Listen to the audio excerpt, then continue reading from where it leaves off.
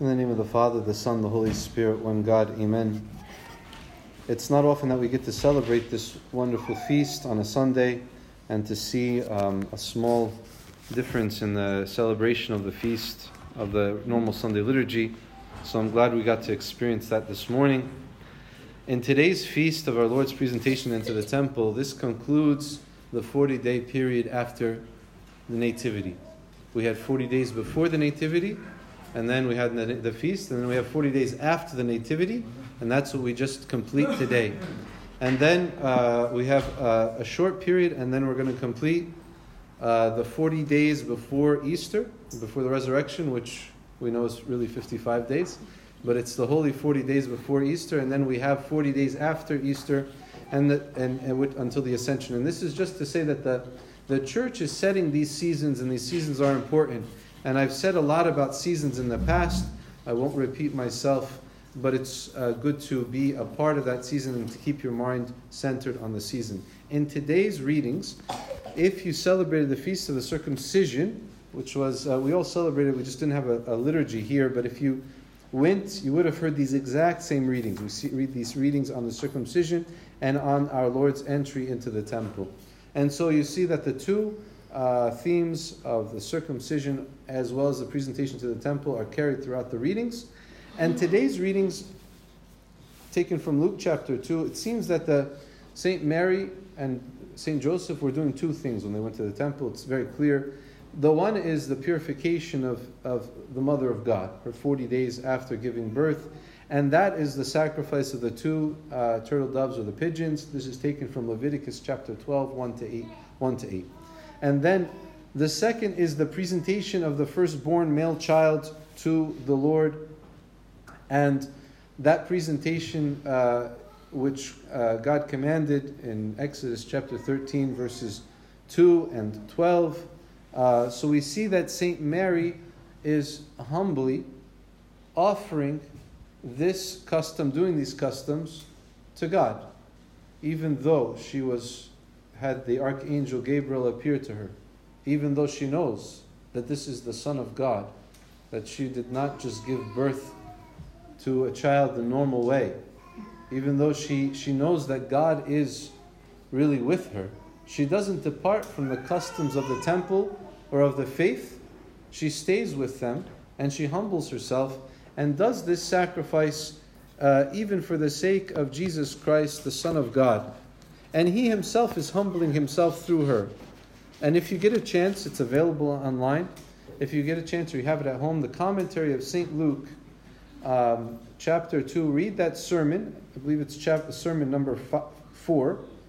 He speaks about the humility of Jesus Christ accepting this. But I want to just discuss 2 points with you very quickly. First is that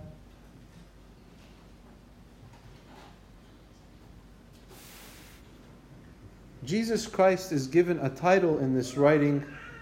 He is called the Consolation of Israel. And we should know this. We should know this term because of our Agbeya readings. We read in the Agbeya this gospel in the 12th hour of the Agbeya.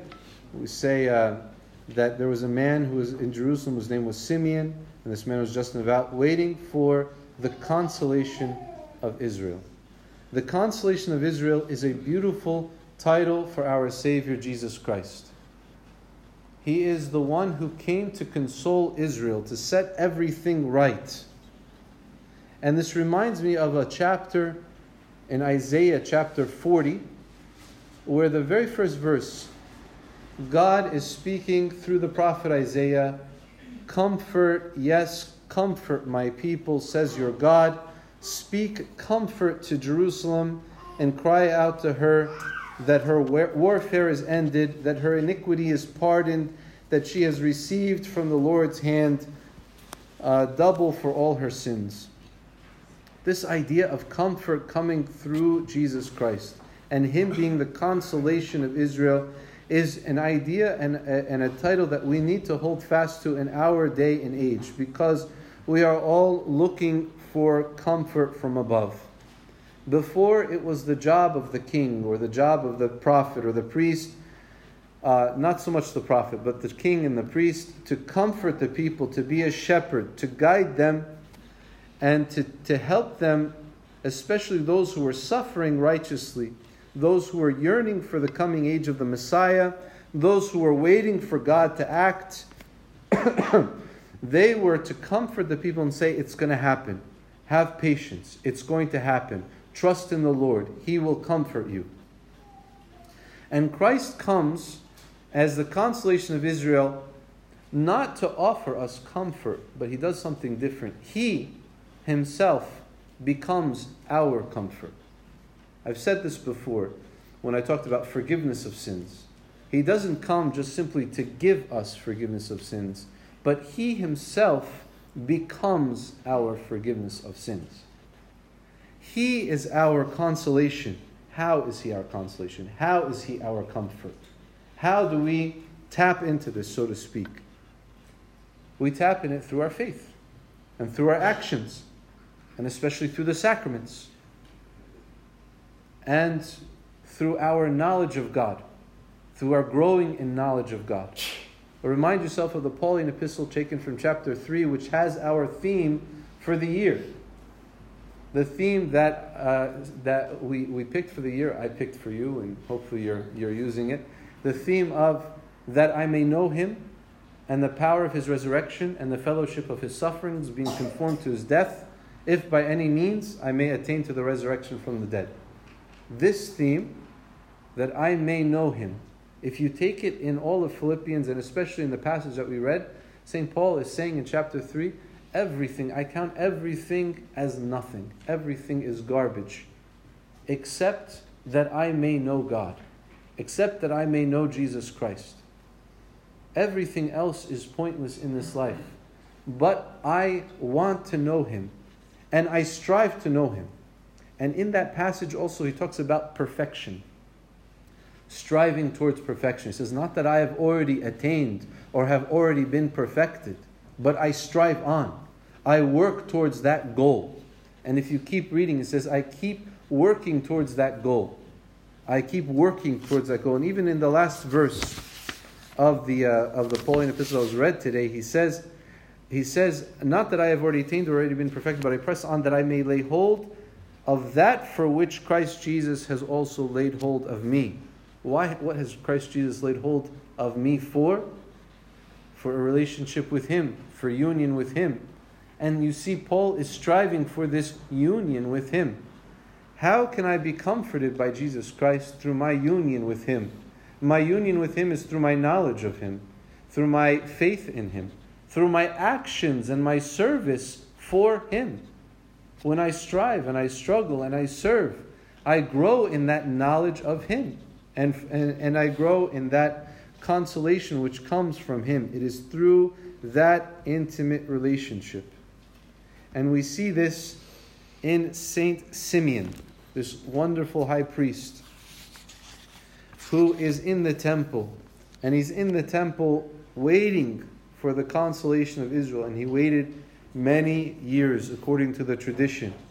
If we know anything from history, we know that the Emperor Ptolemy took these individuals, these 70 scribes, about the year 150 BC, before Christ.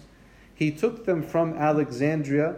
He had them sit down and translate the scripture, the Hebrew scripture, from Hebrew into Greek. This is history. It's called, the translation is called the Septuagint. Septuagint after the 70 who translated it. It's also sometimes called the translation of the 70. And according to tradition, Saint Symeon was one of these individuals, had trouble translating this verse. And then God said, okay, you will live until you see it. And so he lives and he waits for this. And when he sees what God has presented to him in Jesus Christ, when he sees the salvation, he says this beautiful prayer, Lord, now you are letting your servant depart in peace according to your word. For my eyes have seen your salvation, which you have prepared before the face of all people, a light to bring revelation to the Gentiles and the glory of your people Israel. So if point number 1 was about Christ being the consolation of Israel, point number 2 is about this beautiful prayer. This prayer is so important that the church places it in front of us many times in one day.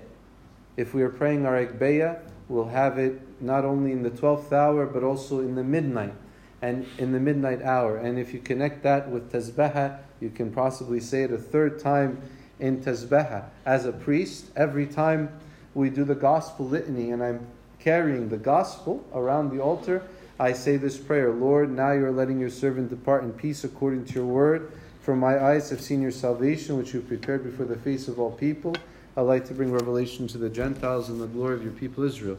And then one last time that we can say it is, it's a short prayer to be said after communion.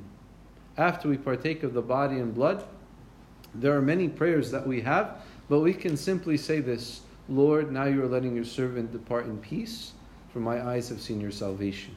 For my eyes have seen your salvation, which is Jesus Christ. It's a simple and it's a beautiful prayer. And these are the words. Now, for us to understand that prayer, these are the words, number one, of a person who is yearning and desiring with all their heart to see God.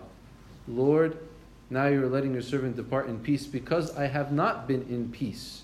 I have been waiting to see you. I have been waiting to be united with you. I have been waiting to know you. Lord, now you are letting your servant depart in peace. So we see that this is the prayer of someone who is not at peace until he sees God.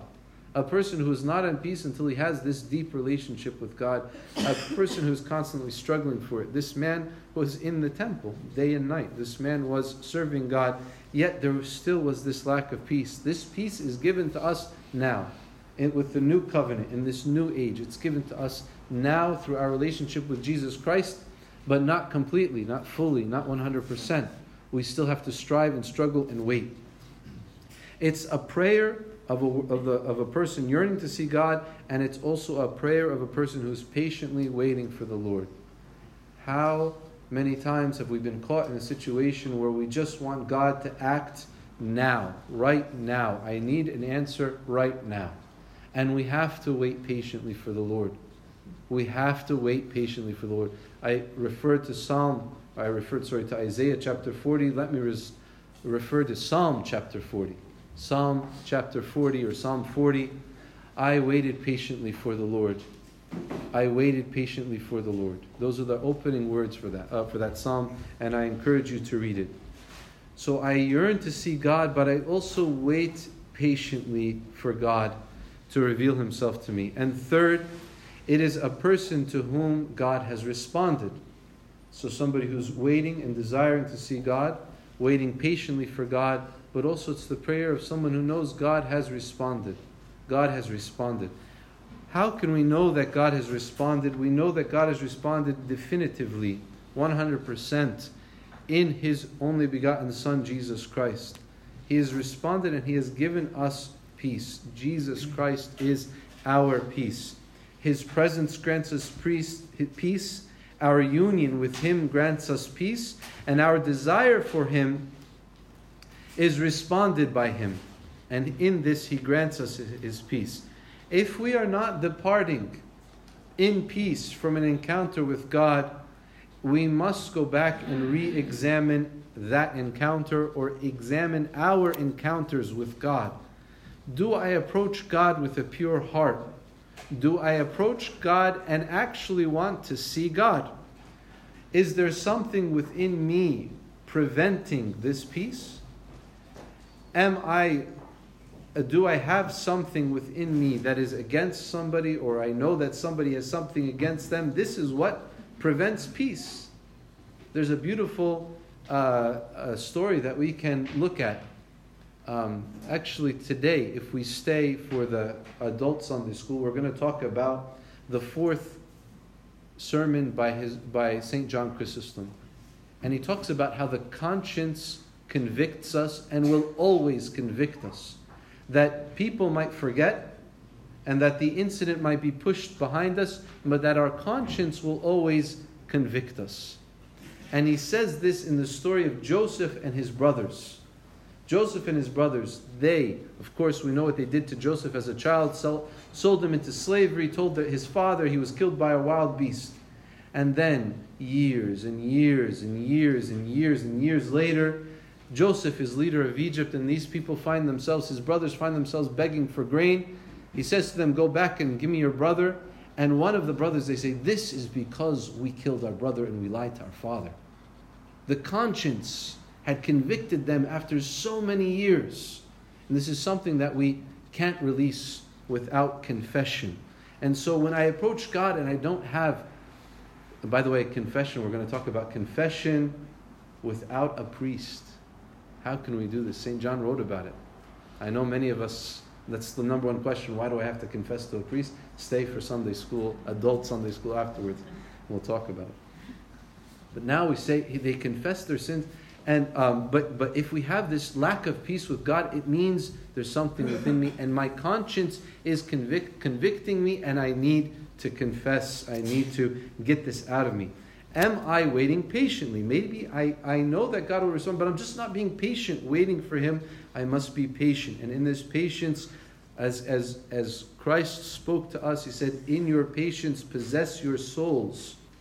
This is also, could be a part lacking in my waiting for God. And then, can I be at peace? I have to ask myself, can I be at peace knowing that He's going to send His peace? I have to be comfortable with the fact that I know, even though I'm not at peace now, He will send His peace. And there's a prayer that I want to end this sermon with from a Catholic monk who, I'm not going to mention his name, you can find it online. There's lots of controversy around him, but this prayer is an important prayer. And I have found in my own personal life a lot of value in this prayer. And I hope it's of value to this idea of desiring God, desiring Christ, who is our consolation, waiting for Him, being patient for Him to act. This prayer is, my Lord God, I have no idea where I am going, and I do not see the road ahead of me. I cannot know for certain where it will end, nor do I really know myself, and the fact that I think that I am following your will does not mean that I'm actually following your will. But I believe that the desire to please you does in fact please you. And I hope I have that desire in all that I am doing to please you. I hope that I will never do anything apart from that desire. I know that if I do this, you will lead me by the right road, though I may know nothing about it. Therefore will I trust you always. Though I may seem to be lost and in the midst of the shadow of death, I will not fear, for you are ever with me, and you will never leave me to face my perils alone. Today we are celebrating Jesus Christ as the consolation of Israel and as our consolation and our comfort. And I encourage you all, memorize these prayers. This prayer of Saint Symeon, just by reading it over and over again, and seek that peace which comes from Christ. Get rid of whatever is in your heart that is preventing you from having this peace.